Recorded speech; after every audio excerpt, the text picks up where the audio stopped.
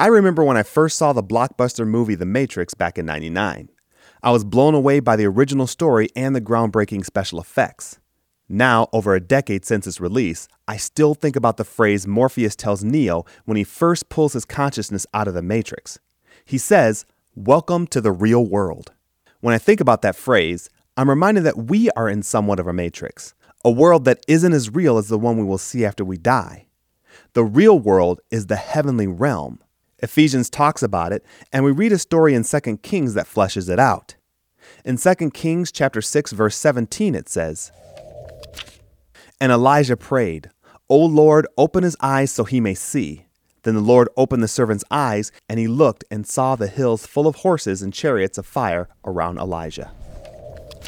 In the story, the servant was afraid because he saw an army of Arameans surrounding them. Elijah wasn't afraid because he knew that God would protect him. He says to his servant, "Don't be afraid. Those who are with us are more than those who are with them." When God opens the servant's eyes so that he could see the army of God, it is almost as if God were saying, "Welcome to the real world."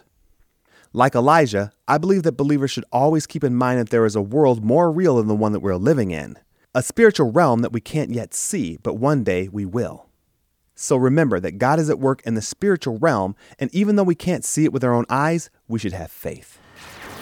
If you'd like to send us a comment, or if you're dealing with something in your life that you'd like prayer for, we'd love to hear from you. Just email your comment or prayer request to writecmv@hotmail.com. That's WRITECMV@hotmail.com. One day, our eyes will be fully open as if we're being told, "Welcome to the real world."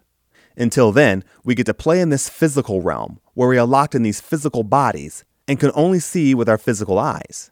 We are limited by the laws of science, nature, and time as we focus on the here and now. But we should never forget about the spiritual world, because Ephesians tells us that our battle isn't against flesh and blood that we see in this physical world, but against the spiritual forces of evil in the heavenly realms.